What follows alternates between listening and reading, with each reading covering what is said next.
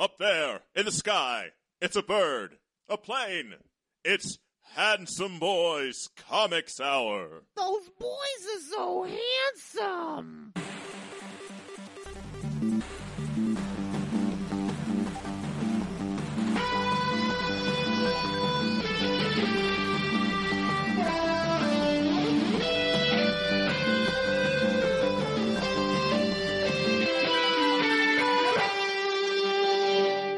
One cannon.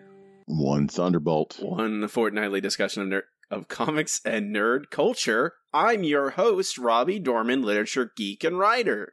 I'm your other host, Eric Z. Goodnight, professional artist and illustration nerd. And also guy who can say his bit correctly. Maybe today. And we are the Handsome Boys Comics Hour, your home for news, reviews, slightly antagonistic banter, and much, much more. This is episode 255. Eric, how are you? I'm doing well. How's your coffee? The coffee is delicious. Good.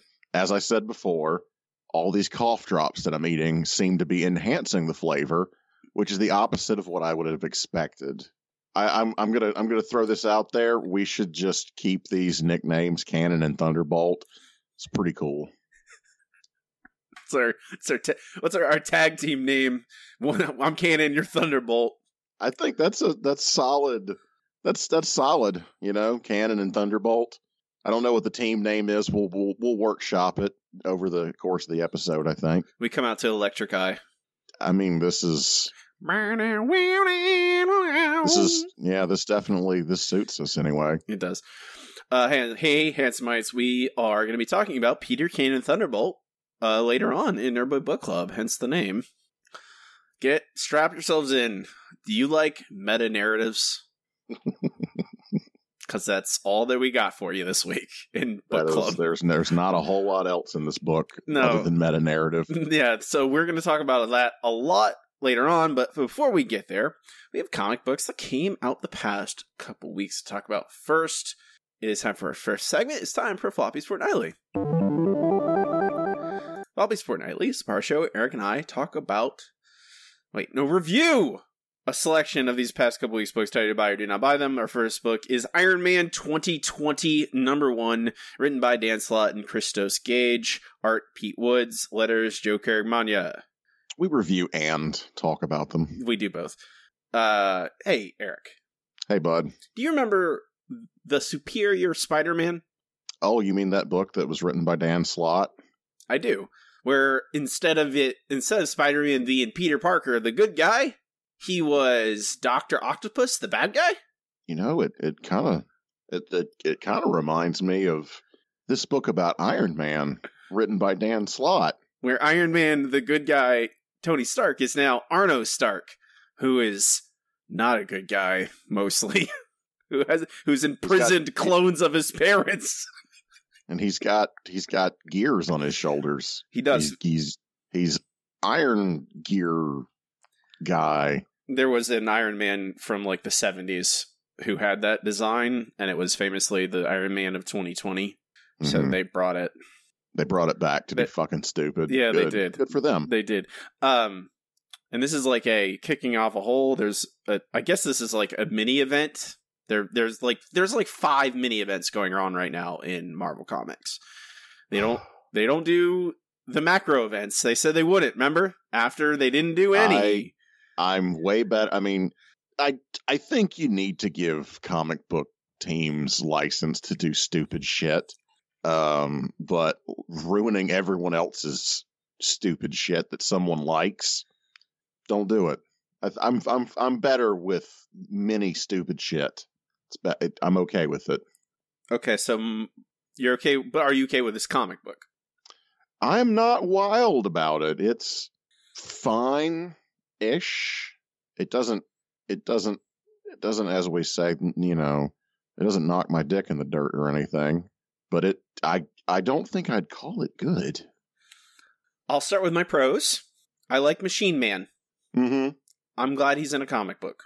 So that's the pro column, and not prose as opposed to poetry. Pro plural. Mm-hmm. Mm-hmm. I like Machine Man. He's got some nice little bug eyes. He's got built-in aviators. He does have built-in aviators. I think the art is good. I think it's pretty good. It works. I do not like this story. No, I don't want it. I like stories about AI, but this is just, I don't know. I like smart stories about AI. I can read a dumb story about AI too, but like I don't want to read more of this. Yeah, I didn't care about Superior Spider-Man, and I definitely don't care about Arno. I didn't care about Arno Stark when Kieron Gillen was writing him. Mm-hmm. I know he really tried. I can't care about this brother that appeared late, like this, I just can't care about Arno Stark. I don't care about his sad sack life and how everything was stolen from him and he was in some prison, so he's being a terrible person and killing and enslaving Machine Man and Robbie the robot and whatever the hell else is in there. There's probably like a bunch of other robots that from pop culture in that little crowd scene that I didn't see. But I know how this ends. There's clearly a right side and there's clearly a wrong side. Like the AI are sentient in Marvel Universe. And like when you say, "Oh, I own," and that like literally I own Jocasta, and they take the little poor kitty cat's collar off that lets it talk. I know they're bad guys. I know they're going to lose probably in the end. We're going to have another thing just like the end of Superior Spider-Man where we get Tony back. I'll wait for when that happens. I'll read more Iron Man comics, I guess. But I'm a do not buy for this. Whoever this is for, it is not me. Are you also do not buy, Eric? I don't need it in my life. No, it's a pale shade of okay, but I don't want it. It is watered down Superior Spider-Man, and I think that is barely worth reading. That's the Double Do Not Buy Iron Man 2020 #1. Next up is Atlantis Attacks #1, written by Greg Pak, art Ario Anindito, colors Rochelle Rosenberg, letters Joe Sabino.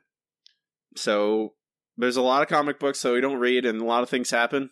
And whenever we check in on certain events, I'm like, oh, Agents of Atlas, and here's what Amadeus Cho has been for God knows how long, along with being the Champions and probably five other books. He's been fucking around so long he turned into Hulkling. Yeah, I mean, he was the Hulk, and he was an awesome Hulk, and now he's just Hulkling. What is it they called him? Like the Bruiser or something dumb like that? Brawn was his name. There you go. I don't hate it. No. I don't know. I like Amadeus Cho and the goofy Greg Pak shit that he's done with him. I think in theory I like it. Yeah, I like in theory a lot of these things, but in execution and in practice, I'm like it feels sloppy to me. I'll tell you what I do kind of in macro like about this book.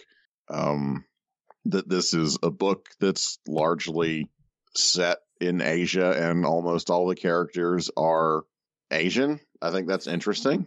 Yes.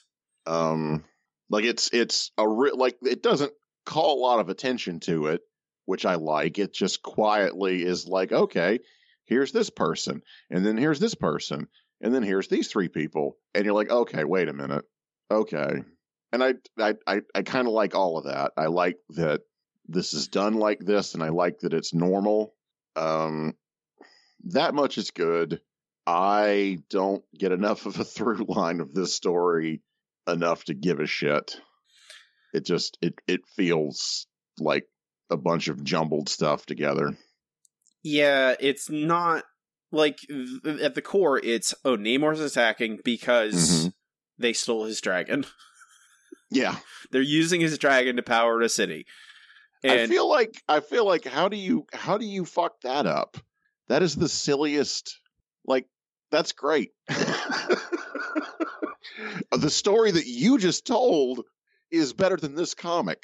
I think largely it's just the product of, like you mentioned that, there's a largely Asian cast, and I also agree with you that that's a good thing, but yes, I think it doesn't focus enough on just the core idea of this, is that look, here's our huge cast, and here's more people. Look at all these people, and here's Namor. And I'm like, well, I just get it down. I think it just needed to get faster to, hey, this is a dragon, undersea magic dragon that the Atlanteans used and or worshipped or whatever, and it got stolen, and now Amadeus Cho has to defend it and his city, not because they did the right thing, but because now it protects thousands and thousands of people. And that's the interesting core of this, of him having to, defend an action that is ethically wrong when it happened, but is necessary to persist to protect thousands of people that he cares about. And where you have both sides are right. And I think that's the interesting core of this, but it's just so much stuff happening. And, Namor doesn't show up until, halfway through the book, and then he just vanishes again, and then they do, a weird flashback thing, and, there's a lot of time. I don't think it needed to be this complicated and having so many moving parts. And I think some people like that as a charm of, a big event kind of book like this. Mini-event book, I guess what this is. But, they stole his dragon and Namor wants it back. If you present just, hey, here's one side and here's the other, and let it be more just about these core characters and why they're here instead of splash pages with 40 characters. And I know some of them, and some of them I don't. People love their splash pages with 40 characters, and oh god. I mean, I don't think this is bad. I think it just leaves me a little bit meh. I think it looks nice. Greg Pak's dialogue is always good. He always has a good ear for different characters' voices. It's more just about kind of the foundational, it feels like another one of these. If you're really attached to these characters, you probably like it a lot. I don't read all of Marvel Comics. So I like Amadeus Cho. I like Silk, but, I don't feel much about a lot of these characters, and I don't know if you're expected to or not. I think I'm doing a buy for no fault necessarily, directly of this comic book, but it doesn't really do much for me.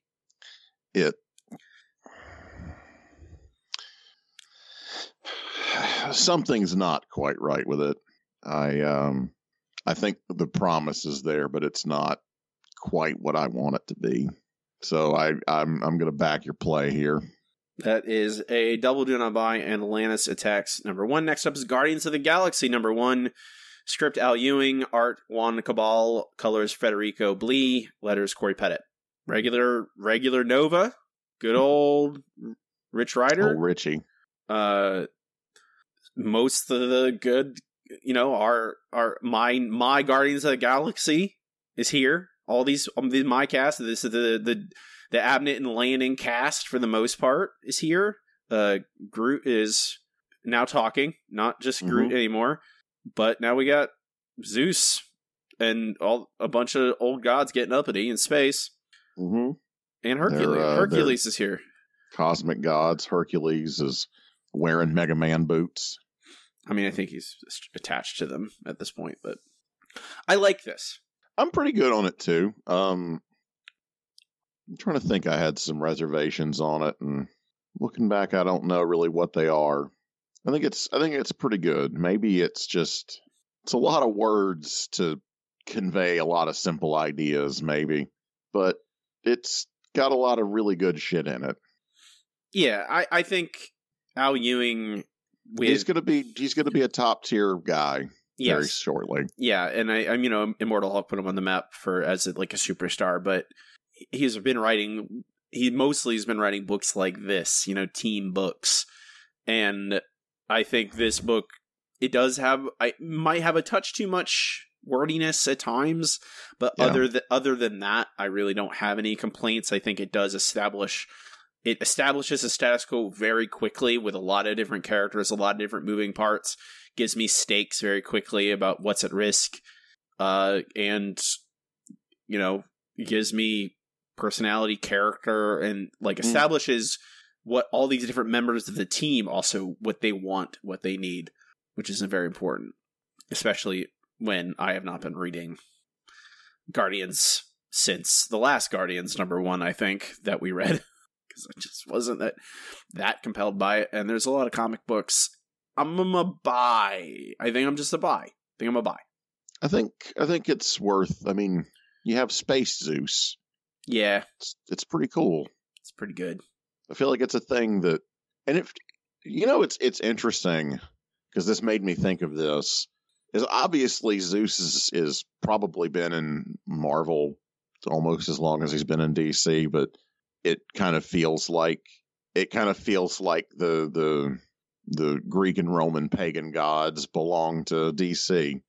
I feel like it would be. Did DC ever do their own take of Thor or any of the Viking gods?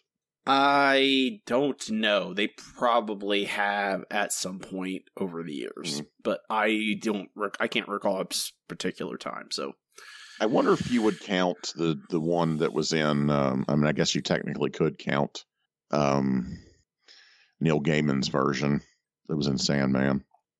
Sandman's canon. Yeah. They were that pantheon was in. Which book was it? It was in the Secret Invasion that they had. There was a god war going on between the Skrull gods and all the other gods, into a bunch of other pantheons, and I believe they were there as well. And, Ares is a very, was very.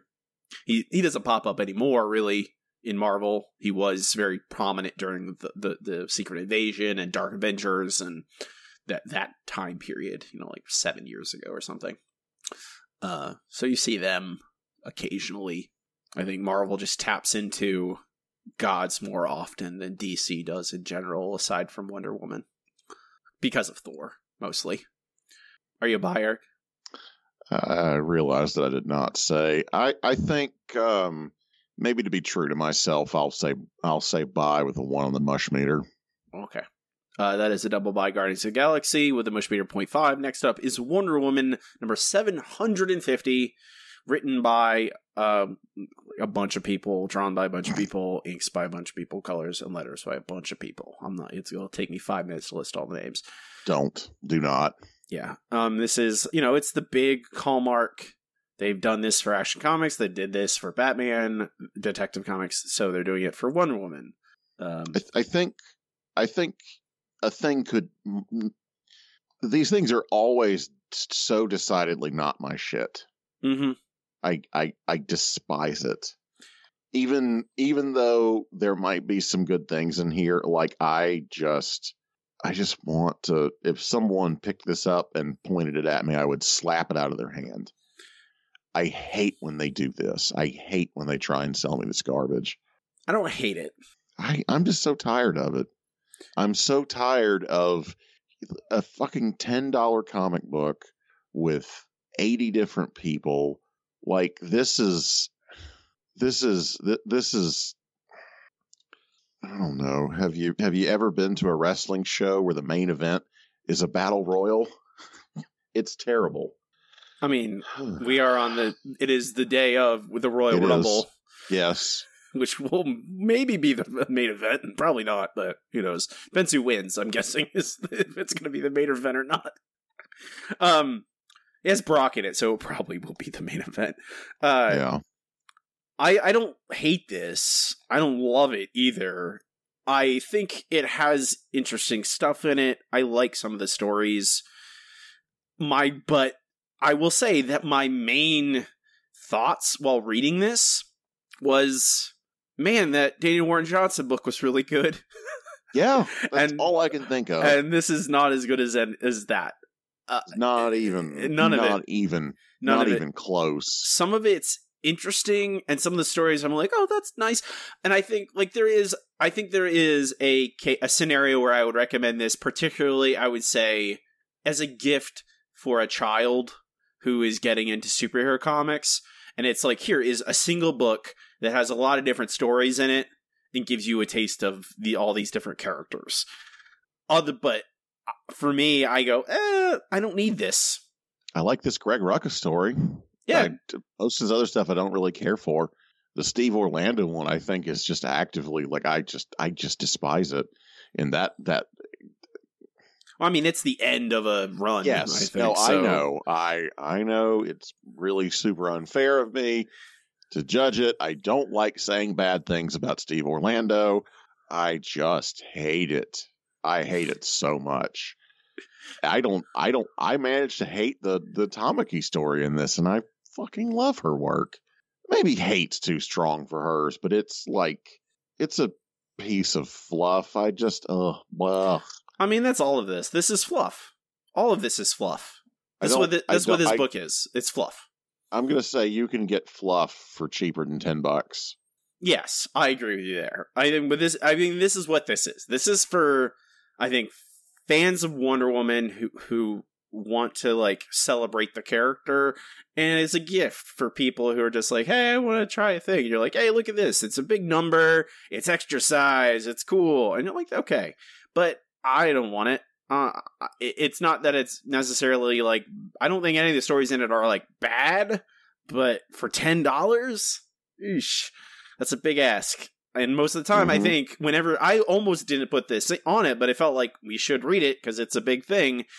But every time this happens, every Action Comics, Detective Comics, when Marvel does it too, with their big, giant, huge issues that are like this, that are like, that are basically just annuals with a bunch of little stories in it, we all end up going, it's not worth as much money as you're paying for it. Go buy a trade. No, there's never any value to these. There never is.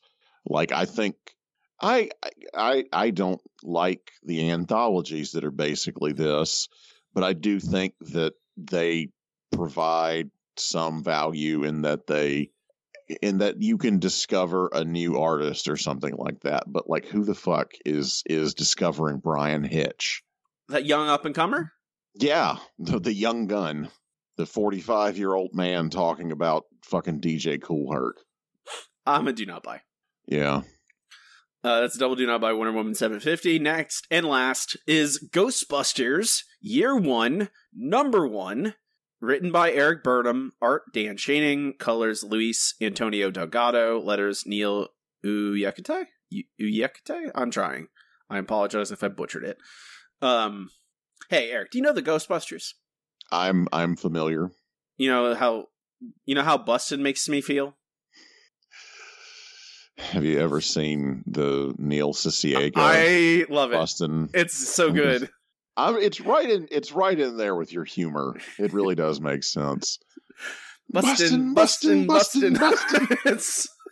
so stupid. It's so bad. It's so terrible. I love it. But this is there's a lot of Ghostbusters comics. This is not unique in that it's another one, but this is like an early stories of the Ghostbusters with kind of origin stories for all of them, starting with Winston and moving through the rest of them. I like this more than I thought I would. Do you remember? I believe we've read other Ghostbusters comics. We have. And I don't remember who wrote it or drew it, but this feels very familiar to me. It could have been any part of this team, but I remember us being positive on it then too. So I kind of think that these books are just quietly pretty damn good. And this is, a lot of them, as far as I know, depart pretty far from the movies. At a certain point, they have a lot of the same cast, but they don't reference. This feels tonally really right in keeping with that first film. It does, and Winston is an afterthought in the movies. And yes, it is unfortunate that he is such an afterthought, and this does a good thing. It corrects it, makes him a person. Yeah, it gives him a lot of character, way more character than he's given in those movies, really. And it's well told. It's funny. It adequately captures, I think, the voices of these characters. It's got the ghost of Edgar Allan Poe. Yeah, that's good. I like that. I like they fight. He's shooting pumpkins with the proton beam. Yeah, he's had a day with it. He's totally ready for that unlicensed nuclear accelerator on his back. Mm-hmm. I don't know. Carl Winslow's in this book. He is. Carl Winslow is in this book. It's the second comic book we read. He plays a cop. It's the second comic book we read with Carl Winslow in it. Is it only the second? I think so. I know the other one you mean. It's God Hates Astronauts. It is, except he has gorilla arms in that one. I'm going to say there has to be another comic we've read that there's a Carl Winslow in. Has to be. We'll think of it eventually. When IDW puts out their Family Matters comic book, when they put out their Die Hard comic, there absolutely is a Die Hard comic book. There's no way there isn't. Carl Winslow's in it. That's true. He's the. I'm a buy on this. I think this is way better than I thought it would be. Yeah, I kind of put this comic.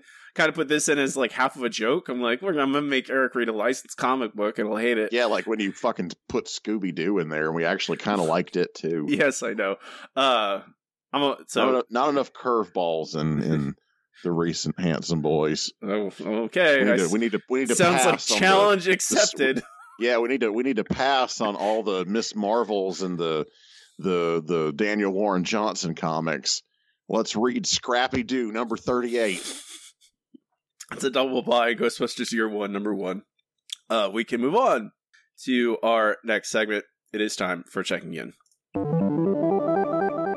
Checking In is the part of the show Eric and I talk about what we've been up to. And make recommendations about nerdy stuff to check out or whatever we want to talk about, honestly. Eric, how's it going? You did stuff at a con, and I'm curious to see how that all went. My goodness. It's been that long since we've talked.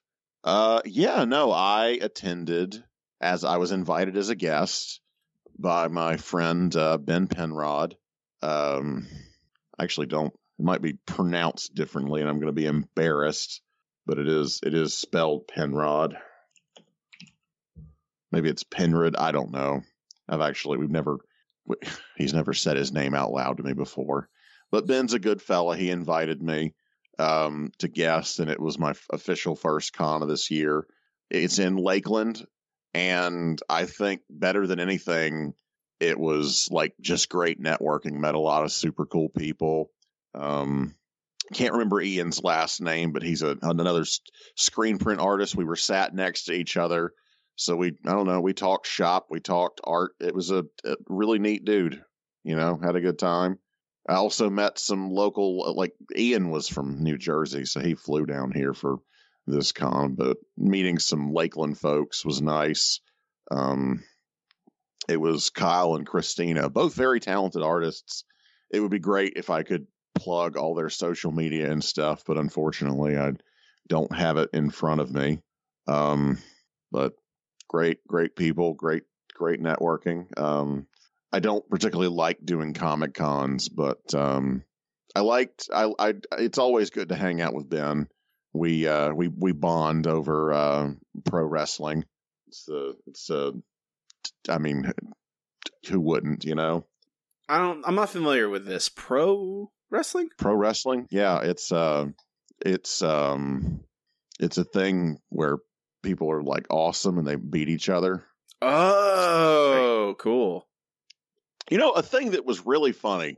There's this dude that I would see. He's just he used to work at Daddy Cool's here in St. Petersburg, which is like an independent record store. It's still around, but it's had to move, and he no longer works for him. But I had forgotten his name, and I recognized him, and he didn't know that I was an artist, so he stopped and we talked for a while. And guess what his name is, Robbie? I don't know. What's his name? His name is Robbie. Oh. Do you know what we talked about? Pro wrestling? We talked about pro wrestling. There's dozens of us. I guess so. I just was flabbergasted that I did not know his name because his name was your name. Not Robert, not Bob. He was Robbie. Okay. But nice guy, and he's into New Japan. I actually saw him at the New Japan show that I went to last Friday. Spoiler for, I guess, later. I don't know. I don't need to talk more about Central Florida Comic Con. It was good though. I guess I could. I could mention briefly that I did 2 panels. I moderated a panel about Fresh Fest which is a mural festival in Tampa that I'm going to be a part of again this year. Next month, God, fitting that into my schedule is going to be amazing. I also did a talk on screen print with my friend Caitlin Crockett, who is a manager, like a important leader of Print St. Pete. I'm going to try and be a part of her event, St. Printersburg, coming up shortly. Can't really think of too much else for Central Florida Comic Con. It was condensed. It was a dense thing, all this happened in a 2-day con, and it was mostly just me hanging out on the vendor floor. But it is a much better show. Like you have an impression of what Lakeland is, don't you? I do. Is it, would you compare it to like a cosmopolitan city? Is it a Paris or a Tokyo or a New York? It makes me think of you using the word of cosmopolitan makes me think of Tombstone, the film, where I believe Wyatt Earp is walking down the main drag and talking to Doc Holliday, and they're talking to the mayor, who's talking about how Tombstone is up and coming, and then people barge out of the bar, shooting each other with pistols on the street. And Doc goes, cosmopolitan. And, yep, that's how I would think of, Lakeland's not quite Tombstone. No one got shot in Lakeland. There's not gunfights on the street, but Lakeland is it's not quite Tampa. It's half of Tampa, basically. Maybe a third of Tampa. It's, I think even a shadow of, Brandon, maybe. I kind of enjoyed Lakeland better than I do Brandon. I would know. Lakeland is more than Brandon. I will say that. I enjoyed it there. I would go and visit the folks that I met, and I would go back to. I don't particularly sell a lot at Comic Cons. I don't think they're really my crowd anymore. But I did have a very good time. I saw I saw 2 wrestling shows since we've talked. Fuck. I saw wrestling shows 2 Fridays in a row. How about that? That's, on brand. Yeah, it is. It super is at this point. I saw I don't know what the Nerd Street Wrestling show was called, but Nerd Street Wrestling may not be around much longer, unfortunately. It is a tough thing in Florida where people can pay $20 and see Keith Lee or fucking like whoever. I want to see Matt Riddle. Both MLW and NXT regularly run throughout Florida for very cheap prices, so it's hard to compete with that. There's a lot of very good wrestling in Central Florida, and Nerd Street is honestly very good. Like, they did a good job of booking great talent. It's indie talent. It's not fucking Keith Lee and Matt Riddle, It's not Pentagon Jr. But it was great talent, great matches. I hate that there were not more people there. I hate that it kind of probably lost them money, but it was very good. I was not disappointed. I learned of and followed some new people from our kind of regional wrestling scene, and saw some awesome matches. I absolutely recommend. I don't know. I'm starting to get really into our indie scene. I want to support it more. I'm going to be one of those people. One of the like 20 people that show up to every one of those shows because they know they're awesome and they want to support it. But yes, I guess the big thing is this Friday, a couple nights ago, I saw the New Beginning show in Tampa. It's called The New Beginning in Tampa, but it is in fucking St. Petersburg, Florida. It's a different city, but I suppose you have to call it the city that people know. People in Tallahassee and Miami probably do not know what St. Petersburg is yet. They know about how far Tampa is away. But the New Beginning show, I don't think they filmed it in any capacity. But they didn't send all of their A-tier talent, but they sent some pretty good guys. You know, I got to see G.O.D. Jeff Cobb is a Ring of Honor guy, though, isn't he? I mean, yes, but he regularly I think he wrestles in Ring of Honor because he wants to wrestle in New Japan. Yeah, no, I mean he's better than Ring of Honor. Although I do think that I don't want to fucking buy a ticket to Super Card of Honor and go to fucking Lakeland to watch it on a day when I'm going to be vending at WrestleCon, but that looks like a good show. Maybe I will just watch it. Maybe I'll fucking buy the pay-per-view or something. I don't know. It looks like a fucking legit show.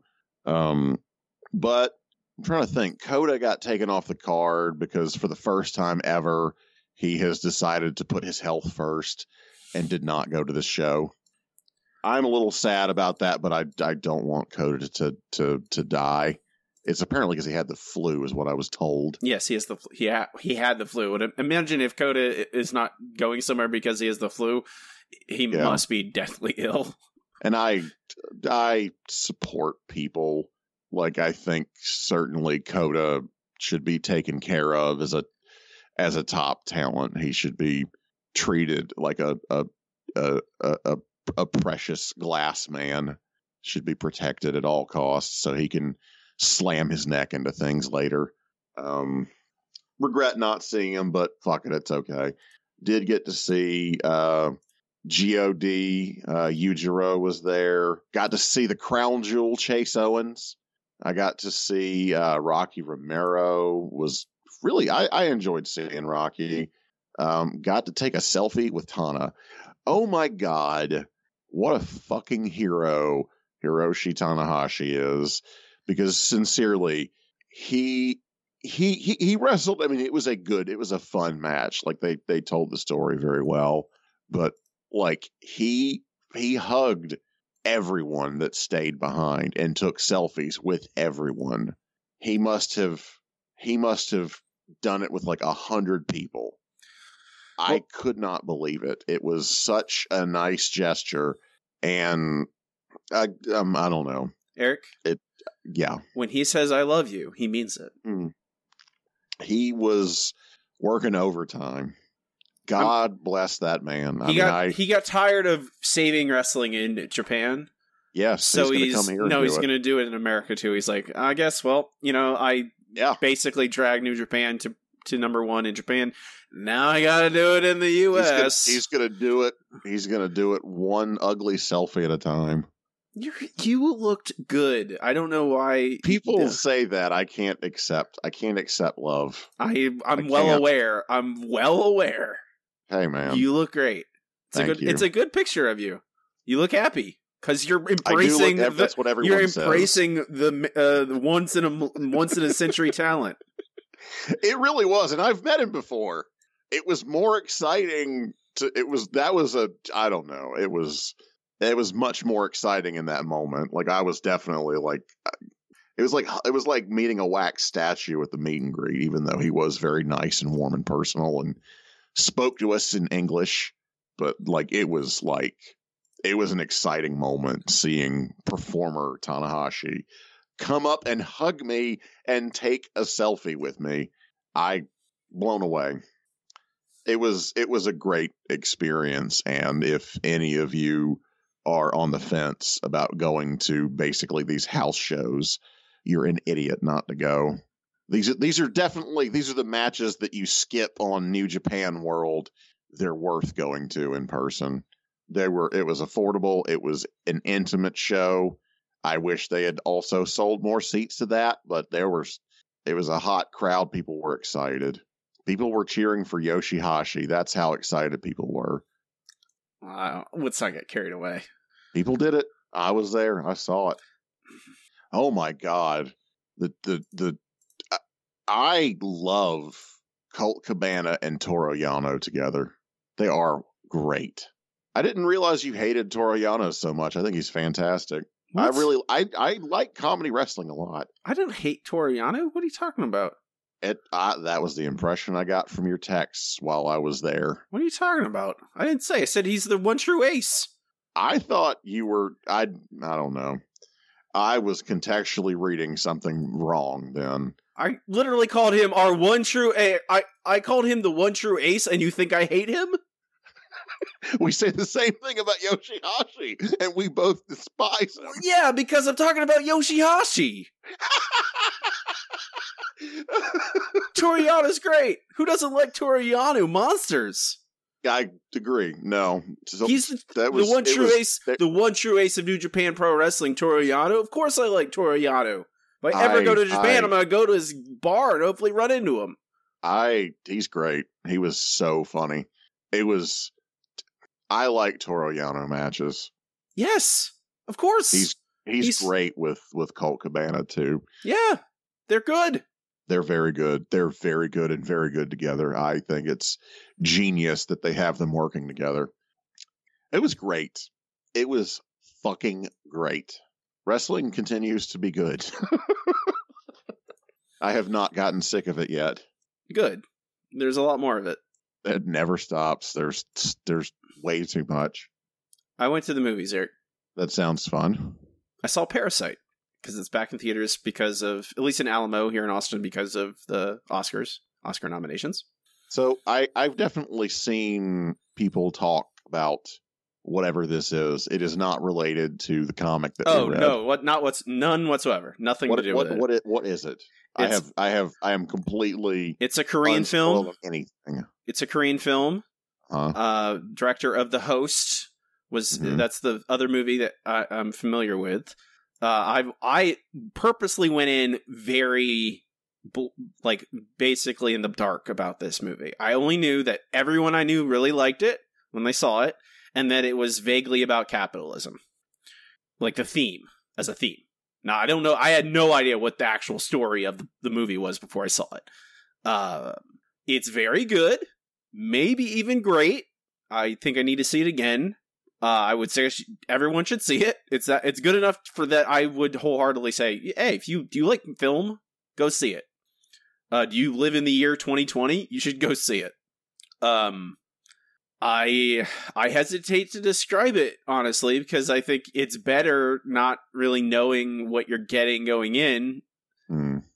But it largely is about a lower class family, blue collar, struggling to survive. They literally start the movie with their phones had been turned off and they're stealing Wi-Fi from a cafe because that's all they have.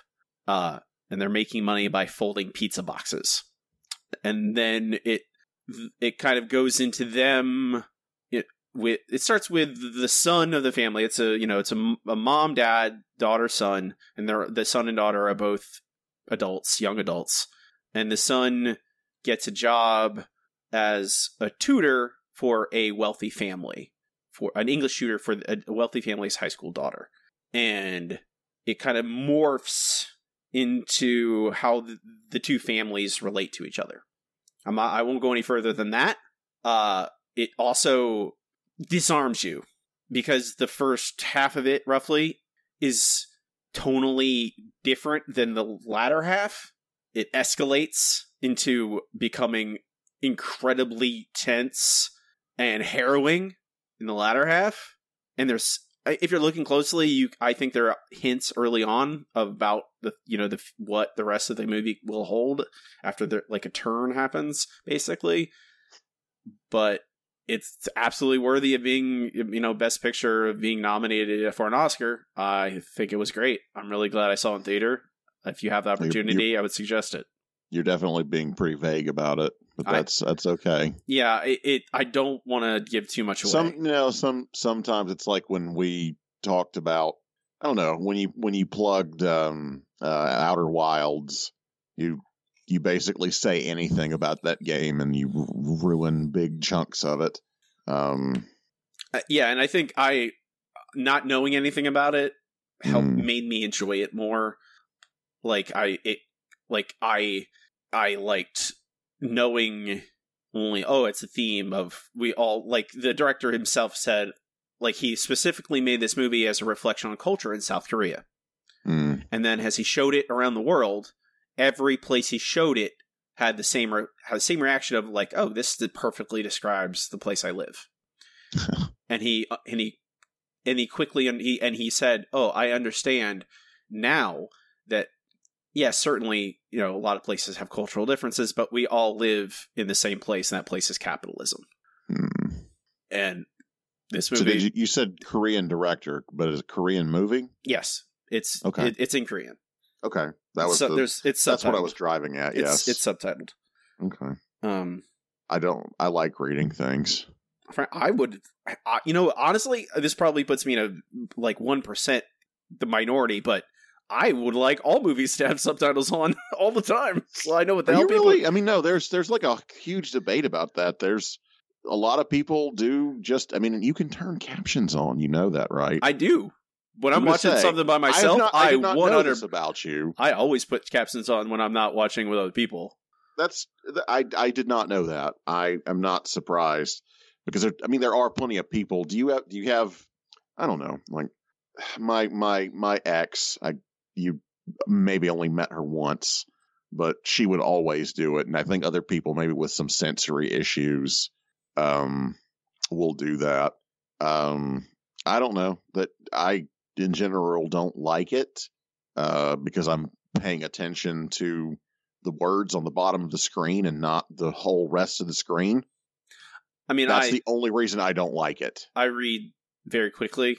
I can read subtitles pretty quickly too, but my eyes linger on the bottom of the damn screen too long. I'm trained at looking at it too much. I watch a lot of stuff with subtitles, but I don't know. It is helpful at times. Parasite's very good. You should see it at some point. But don't see it if you're feeling sad. That's my furthermore. If you're in a bad mood, if you're not feeling like watching a movie, It's not a pick me up. No, it is. It's not a. It is fucking not a feel good movie. I'll say that too. It's harrowing. It makes me, like, several times I caught myself not breathing near the end of the movie. I was holding my breath. I was like, oh, Jesus. Other thing is a video game, Eric. It's really good, honestly. Very good video game called Children. Are you gonna say the line though? Hey, Eric, I played a video game. Yes. Say the line. Need a soundboard so I can have a standing ovation for you. It's called Children of Morta is the name of the game. It's on Steam. It's everywhere. I think I got it on the Xbox PC Game Pass. A bunch of new games just got added to that, including this, and I've been looking at it for a while, always a little bit hesitant. I wish I had played it earlier or sooner, because none of the reservations I had about it are honestly affecting me at all. It is basically like, you take Bastion, you take Rogue Legacy, and you take Hyper Light Drifter.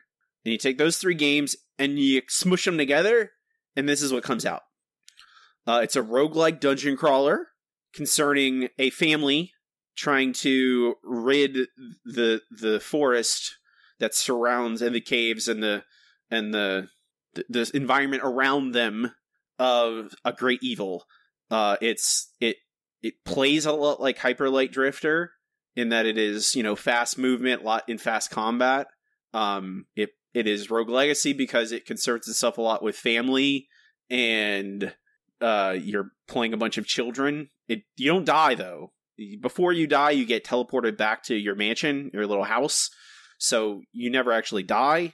But Rogue Legacy is all about, you're playing child after child after child, and it's also a roguelike dungeon crawler that has distinct bosses, and after you beat that boss, you move on to a different part of the dungeon. True in this as well. Bastion, because of the storytelling in it, because it has a narrator.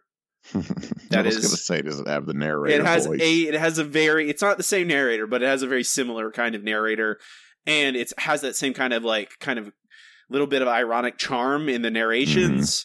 And you are, as you move through the dungeon and encounter and save people or go through different encounters, you'll collect things and save people that come back to your house with you. And your house changes, and there's new stuff added to your house as you collect stuff, which is also true of Bastion, where you're building your little settlement. You save a little puppy. Like one of the first things you do in the dungeon is save a puppy, and then you have a puppy at your house. And I really hope that eventually the puppy becomes a companion thing you could take with you. That'd be awesome. Are you going to name it Safety Head? No, it has a name. It's a bummer. Its name is Riker. I hope it grows a beard. Big TNG fans in the house. Love Star Trek. It's really fun. I have not been able to stop playing it. The classes are really distinct. Like all the different kids and family members play differently from each other. Like there's an archer, there's the big sword guy, there's the dagger guy, there's the kung fu monk guy. My favorite so far is the little tiny girl who throws fireballs. She's my favorite so far, but they are all fun to play. They all have their own distinct movement and kind of play style, so you can find one of them who you like the most. As you level up, it's a roguelike, but there is, I think it gets the right level of progression from run to run, where you earn gold, you can buy more health, more attack power, more, a better critical hits, you collect more gold, more XP. I feel like there's a good balance. You're constantly, even when you're not necessarily leveling up, you're unlocking little vignettes at the end of every run between the family members. There's drama happening between them. It's very, the little girl, because they space out the class unlocks as you go. They space out the family members that get added to your roster. And so you're actually seeing the little girl train as you go through different runs with your older family members. And the last thing you do before she becomes an unlock is you are running through the dungeon as a different character, and then you run into a room and suddenly she's there with the grandma, and the grandma's like, all right, this is your last test. You're going to be the companion. So you run the dungeon and you have the little girl as your companion. And if you succeed with her, you effectively unlock her. And then you can play as her as the next time you get around. Really clever with that kind of stuff. It's parceled out well, so you never feel like you're just getting nothing, even if you have a bad run, which happen occasionally. There's a lot of different things to unlock that really, have a variety of builds from run to run, which is fun. The enemies look neat. The animation's good. It's nice. I like the pixel art style. It's really pretty. I don't get tired of it. It looks a lot like Hyper Light Drifter, and Hyper Light Drifter looked beautiful. This also looks really good. Accurate. Play it. PC Game Pass for Xbox is $5 a month. Includes this and a lot of other games. You can also get it on Steam. I think it's on PS4, Xbox. I don't know if it's on Switch yet, but if it isn't, it will be probably soon. If you like any of the games I mentioned, you'll like this. Children of Morta. All right, Eric. You ready to talk about storytelling? I suppose so. And storytelling about storytelling? It's That's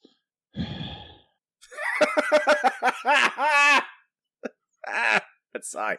All right. I guess we're gonna go in. We are. We can move on to our final segment. It's time for Nerdboy Book Club. Nerdboy Book Club is the part of the show Eric and I sign no longer collected work and discuss it in depth like you would a book in a book club, except it's a comic book and a comic book club. This week we are discussing Peter Cannon Thunderbolt Volume 1. Don't Die by Kieron, Gillen, Caspar, Wjingaard.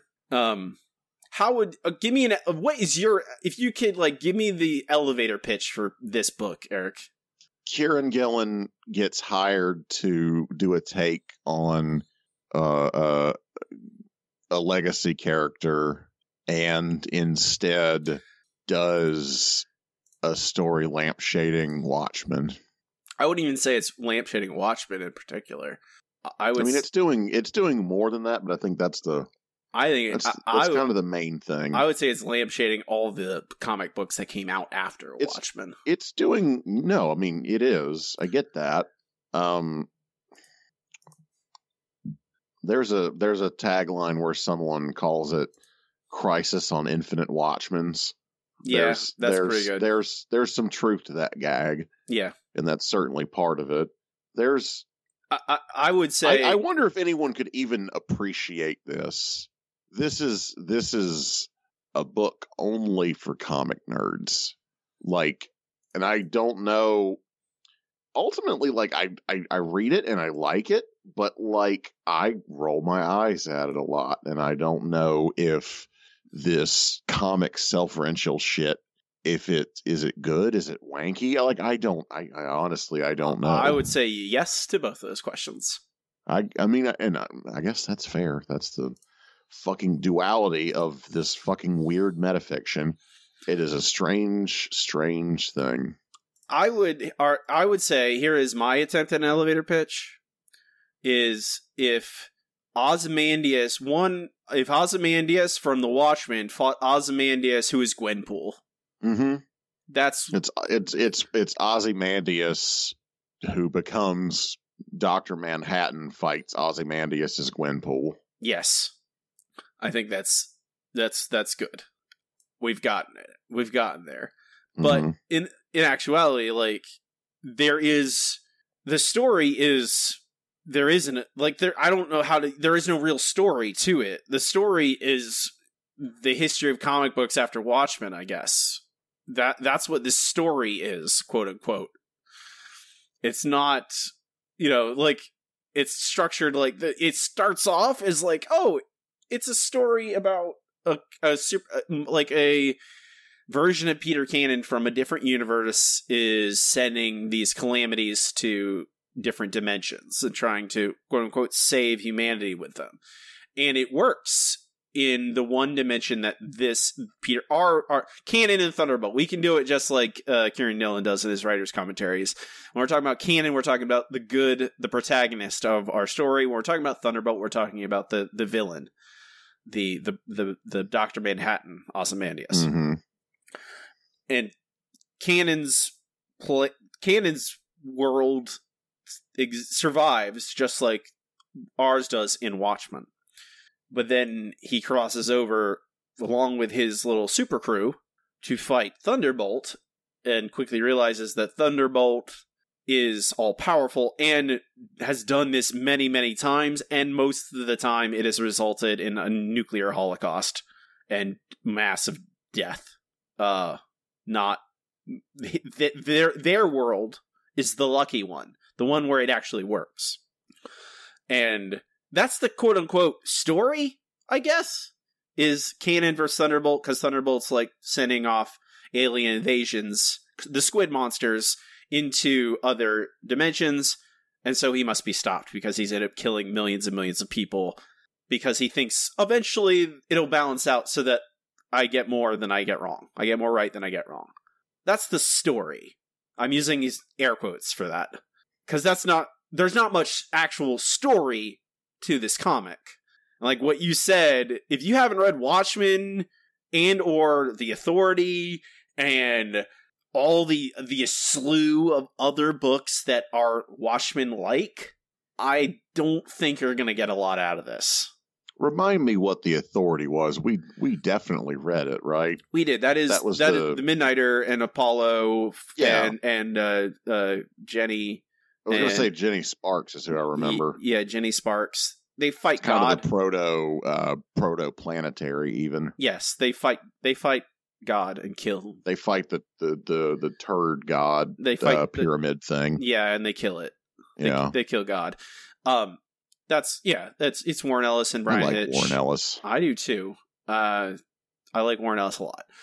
Mm-hmm. He's one of my favorite people that I don't know. Him, Alton Brown. Mm-hmm. I got to hug one of my favorite people that I didn't know. Yeah, I'm when Alton Brown announces his tour, I'm thinking about getting the VIP pass so I can actually meet him. You should do it. Just to say hello and thank you for the stuff he's done. So I eat better because of you. Yeah, exactly. I eat less trash. Eat less trash. I know how to cook. I know how to cook things that are not disgusting. But that's what the authority is, and like if you read the writer, you don't even have to read the writer's commentary to get. If you've read all these books, you see those connections. This is what this book is about. It's about, and it's not hiding it. It's pretty clear. Like after you read the first or second issues, you're like, oh, 9-panel grids, and like then he literally says the words formalism in this comic book multiple times. Oh, he won't shut up about it. Eric, you largely confirm or deny this.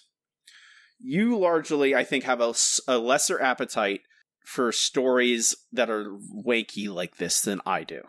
I mean, I think it really depends, but I would say kind of in macro across let's say the body of work that we've put out there. Yes. Okay. Because I like this. I do too. I see the things in it and they bother me, but in general, despite itself, I like it. Like, I think that despite all the stupidity, there's a core of really charming something, and like he gets into these characters pretty deep, and all the different versions of them like are well thought out and well formed, and like I just sort of enjoy the moments. I enjoy what's going on in this. Like it just there is a lot of good. Despite being like, it's like a core of something good with like some insufferable icing on it. I don't know. It is, even though like it's hard to explain. It's hard to so talk integral about. to what it is. It's not like it's not important to it, but gosh, it's I don't know. It's a complicated, weird thing. It's hard to talk about because it's so much of it is not about the actual comic book itself. It's about the other comic books. It's about what has happened to comic books since Watchmen came out. About all what comics books still do to this very day. What a lot of comic books just can't get past. And largely, I think that's why I like this so much. Is very much the ending kind of redeems it for me. Like where it swerves off from being like an interesting meta narrative and like an exploration of like what comics have been for the past 30-40 years, and what it turns into like, hey, don't do this anymore. Stop making comics like this. Like you're asking the wrong questions with your comic books a lot of the time. A lot of very smart comic book writers are too smart, and they are too often asking how can I out Watchmen? Mm-hmm. When they should just be asking, how do I make this superhero a good person? How do I make them a hero? Mm-hmm. And that turn at the end, it ultimately is what keeps me on the side of like, oh, I like this, and I think Kieron Gillen is I don't think he makes any bones about this is not a comic book for. There's multiple times in those commentaries where he's like, "Hey, I tried to make it so that if you hadn't read some of the stuff, you'd still understand it." But come on, man. No, that's not. That's no. Yeah, after a certain point, if you've read a lot of comic books and you haven't read this, I would absolutely suggest you read this, like superhero comics in particular. Like, yeah, it's perfect for you. But if you're like just a person off the street, or if a person doesn't read superhero comics, this is not going to be much for you. But I don't know. I think he tried, but I think you're going to get lost in the weeds. Yeah. If you haven't read a lot of stuff. I can imagine someone who only reads, I don't know, your bare bones, most basic superhero comics picking this up and just making a stink face and being mad. Yeah, I mean, it's also, I would also couch it in like, this is for nerds. Like yes, like people like me who love like weird like arguments about schools of criticism. Mm-hmm. That's who this book is for. People that watch the multiple directors' commentary tracks on their DVDs. Yes, this is like when you use the words form, like I don't think most people know what the word formalism means. I had to look it up. Is it a thing you were taught in your English degree? Oh no, I wasn't. There. I did not learn this in college, but I learned it basically over the span of reading a lot of nerdy comic stuff adjacent to comic books. It's when I've never heard of it before. Why don't you give me why don't you explain it to me better than the definition that I looked up? I don't know if I can do that. I can do my best understanding. Explain it to our readers for our listeners. My best understanding. To the people that are reading the transcript of this podcast. My best understanding. Explain it to them. Oh, transcripts of podcasts. That's like apparently it's becoming a thing. Yeah. Well, I mean, people can't, I don't know. People have disabilities and. It's true. I don't know. I wish that we lived in a world where you and I had time to do transcripts of things. Formalism, like it's I don't know. It's hard to define it like in a practical sense because it's so strange. But in art in general and in comic books in particular, it is more about like applying a structure to a piece of art.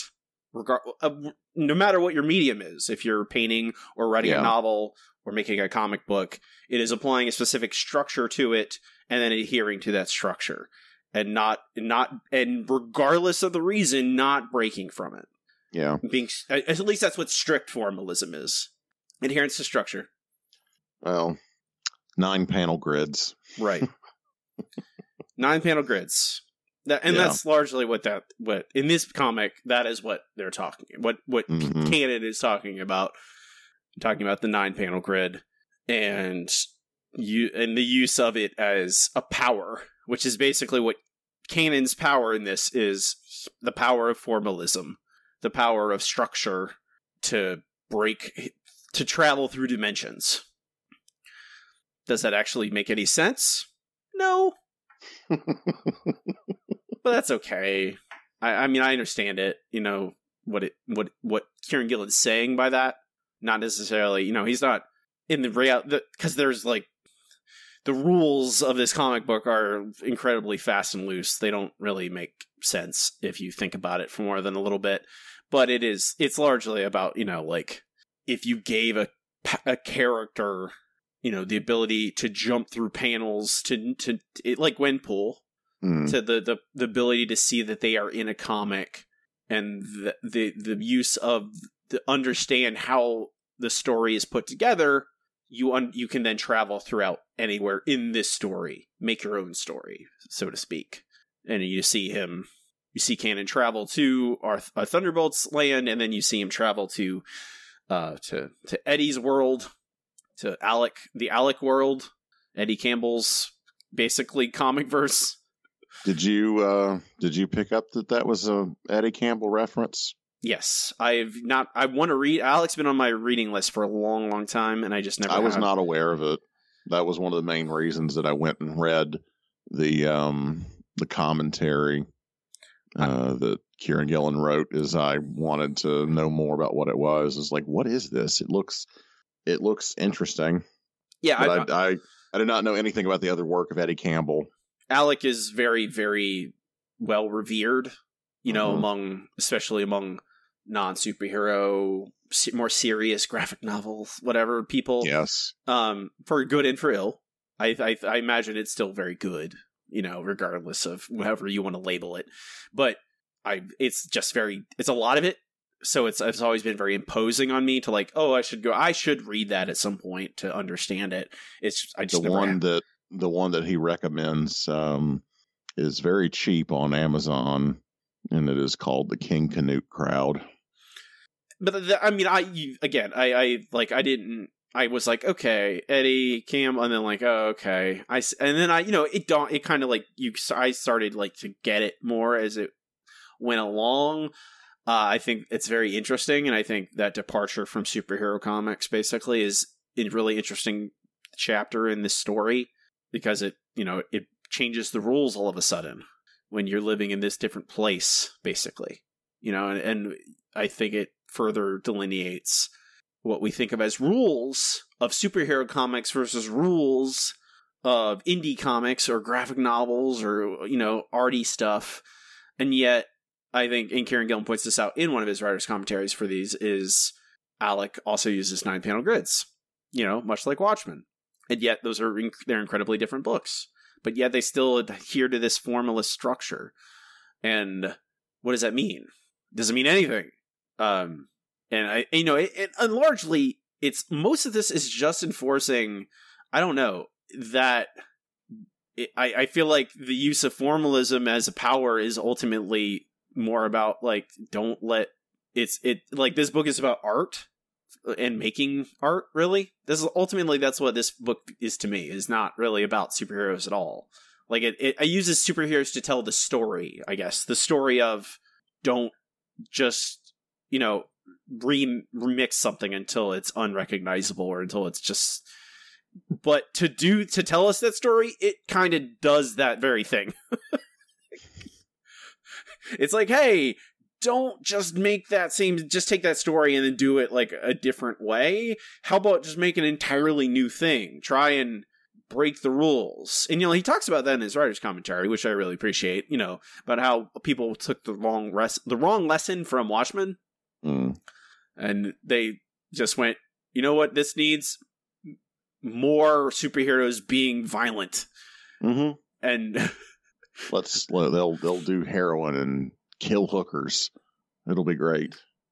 Alan Moore has even mentioned this himself, which Kieron Gillen also alludes to, about how he had one bad year and that suddenly became a trend in comic books for 30 years. Until like 2011 when Hawkeye came out and suddenly it wasn't cool anymore just to be like super violent, and then it became cool again with like Trad Moore and Daniel Warren Johnson and those guys who are like, oh, super violence is really so cool, it just has to be told artfully. What did you think about him labeling the different chapters after different other authors, other writers? Is that what they were named after? Well, he talks about in the commentary, the Ellis chapter, the Morrison chapter, the Mark Millar chapter. I know he said that, but I didn't realize that's what the titles were from. Oh, not the titles, but I mean, that's what I mean. Him alluding to those being like... I didn't think too much of it. I just thought that he's drawing inspiration from each thing, and it seemed... I don't know. It seemed pretty transparent reading it. It also seems just like I don't know. I don't know how intentional it was. It just felt to me like a Kieron Gillen story and not like any of their thing. And that is a thing that he said. Like it's ultimately it's not them, it's me. It's how it feels to me. I don't know. Did you have any feelings about it? Because I saw that and I all but rolled my eyes. I'm like, all right, whatever. It just felt like his work to me. I mean, I think that's part of it is very much at the end of the day. I think this is a little bit also Kieron Gillen wrestling with his influences. Yeah. And trying to move past them and try and break free of that formalism just as much. I think that is him writing a book that's like, hey, I'm going to write a lot about structure and art, and in superhero comics in particular.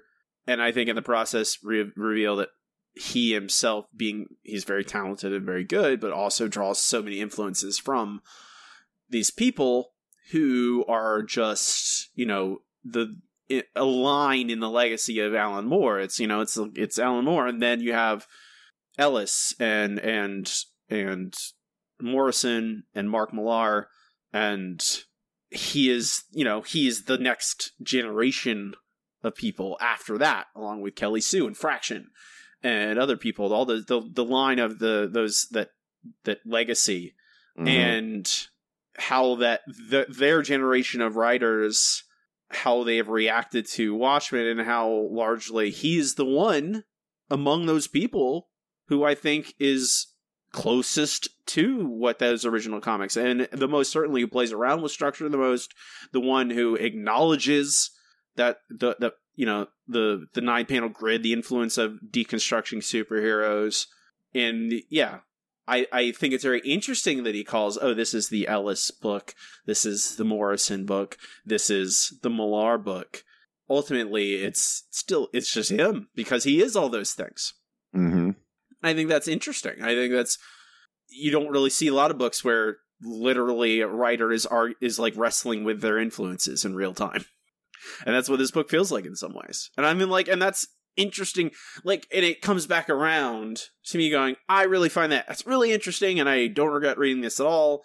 But anyone who has any kind of degree of dislike of this kind of wanky meta narrative stuff, well, I hate it.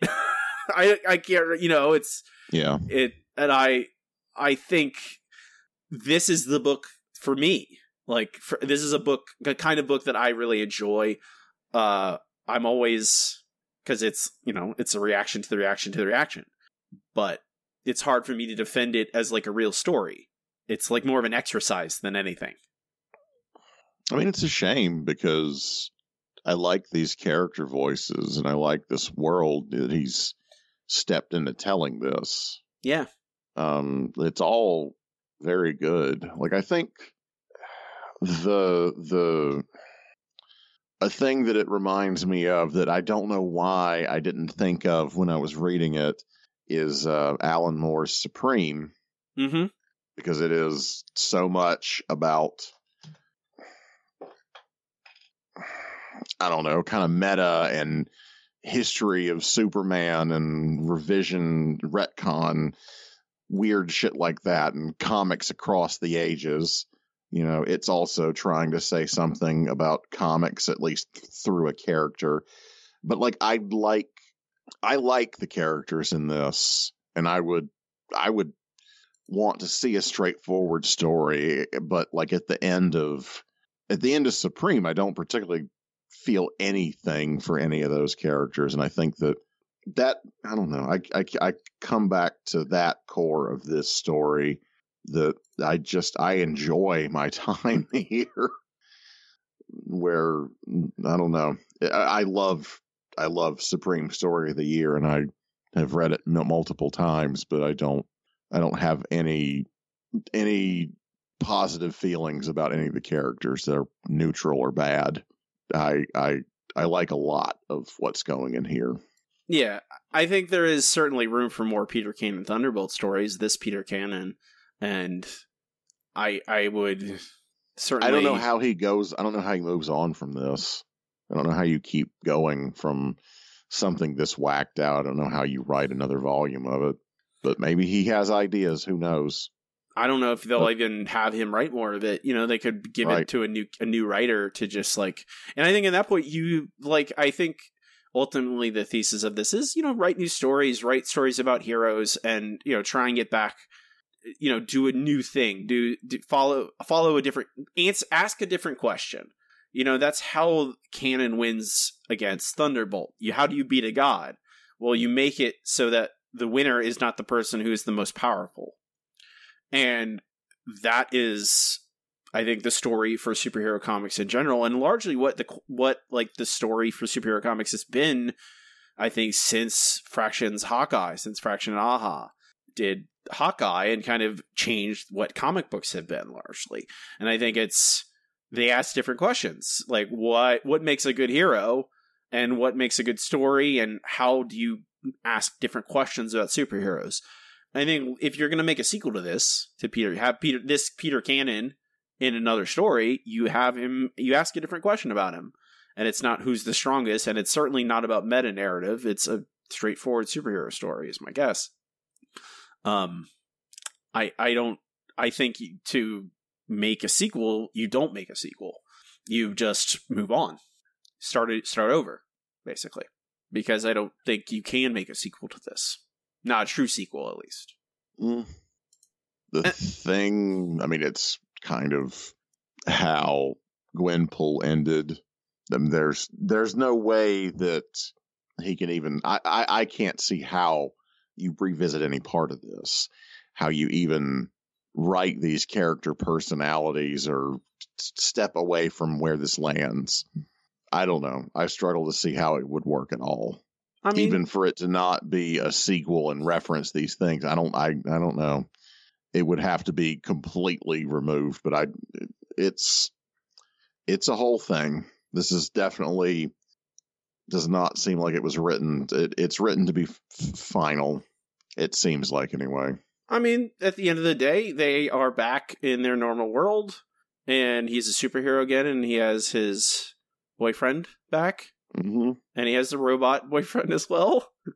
I mean, honestly, what I would do is not write a superhero comic. It does seem to be, that does sort of what it looks like it's saying, you know, at the end with that, where it shifts back to Eddie Campbell land. Maybe. It's hard to say, but I don't know. I don't think it's not like there was not like certainly a lot of cachet in the Peter Cannon name. Like, he's an old, you know, was a free character basically, you know. Yeah. Like, so, you know, it's like, well, who was who are those old Charlton characters before Alan Moore remixed them and made them new? So it's the same way. You're like, well, it's not like, what did they have in Peter Cannon before this story existed? Not much. So you take this and you move on by moving sideways instead of moving forward. You just like, hey, here's the status quo. Let's pretend that it happened, but it didn't. Comic books are good at forgetting important things. Any kind of long form storytelling passed from person to person kind of has to be. Mm-hmm. Continuity is the devil, I believe many comic book writers say. It's in general not a great idea.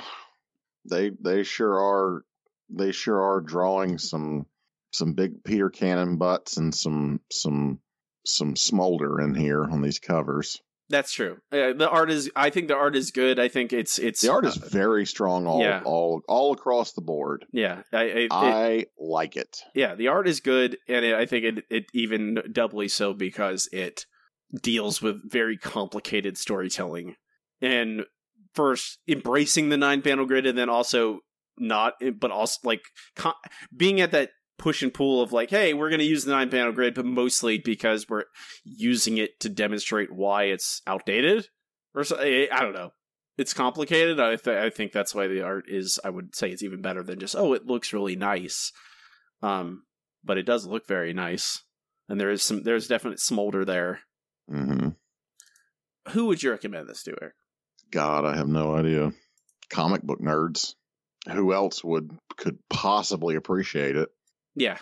I would say, do you know the name Kieron Gillen? Are you intimately familiar with the stuff he writes and the legacy of his stories, of the people he modeled his stories after and the people they modeled their stories after? Have you read Watchmen and The Authority and The Ultimates? Have you read all those books? You have? Hey, do you like nerdy, dumb comic book meta stuff? Do you like superhero deconstruction and then reconstruction and then deconstruction of the reconstruction? Do you know what any of that means? 75%? Alright, you can read this. Otherwise, if you do want a real story with superheroes being superheroes, then no, this is not. Don't read this. I enjoyed it though. I liked this a lot. Yeah, I did too. Absolutely. It's just hard to talk about. It's hard to like articulate your thoughts about. It's just ideas. It's like philosophy basically for 25 minutes. That's what we're having. Yeah. It's what we're going down to. But I mean, I like it a lot, and anyone who, I think it's kind of those books when you get pitched, if it gets pitched to you and you go, oh, that sounds really interesting, then you'll like it. It's absolutely passes that test of like, if it sounds good, you'll like it. If it sounds bad, then you won't like it. It's not like the book itself is complicated, but the idea of the book is pretty cut and dry. The execution is complicated because, of course, it is. a man uses, like a comic book character uses a 9-panel grid to teleport between dimensions. God. Does that idea appeal to you? Yes or no? That answers your question. I mean, I just read it and I don't think it appeals to me, but I still like this book. Yeah. Okay. Oh God. Of all the characters not named Peter Cannon, who's your favorite, Eric? All the characters that get killed. I think I like all of them for various reasons, and a lot of it's their character design. Like I like the weird Dr. Manhattan She-Hulk. I like the weird ninja Baba Yaga magic person. I think the one who just based on, I think the two that really they have the most character moments are Supreme Justice and what's the little punk rock machine gun hand guy? What's his name? He's got a strange ass name. It's like the something. The Test. The Test, yeah. I like him. He's got a lot of really good. He's got some good zingers, and he gets blown up in panels that are lifted from Watchmen. It's so silly. All right, hey, Eric, I have a question for you. What's up? Are you ready for some bullet violence?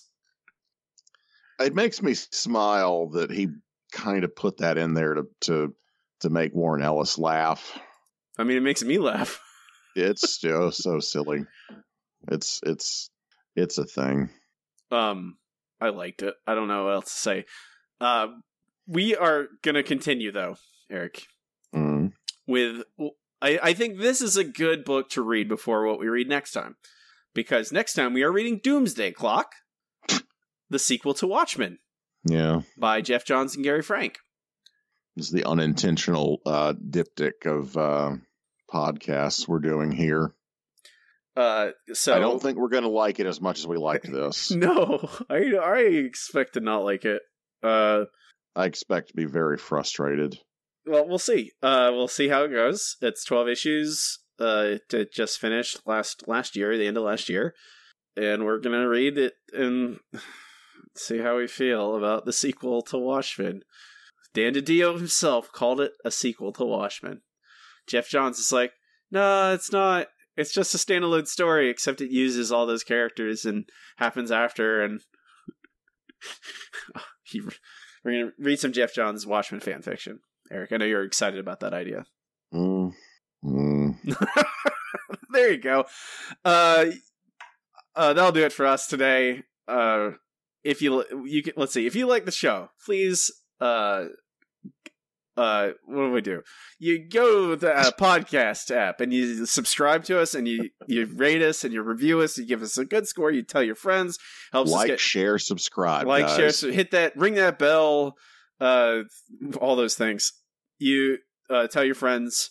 Go to our website. It's handsomeboyscomicshour.com. Includes links to all of our things on social media. Facebook.com/handsomeboyscomicshour. Twitter @HBCHour. You can email us at handsomeboyscomics@gmail.com. You can find me online on Twitter @Robbie Dorman. My website is robbiedorman.com, where you can buy my books, including my newest novel, Underneath, a story of Arctic terror, my horror story of Antarctic terror.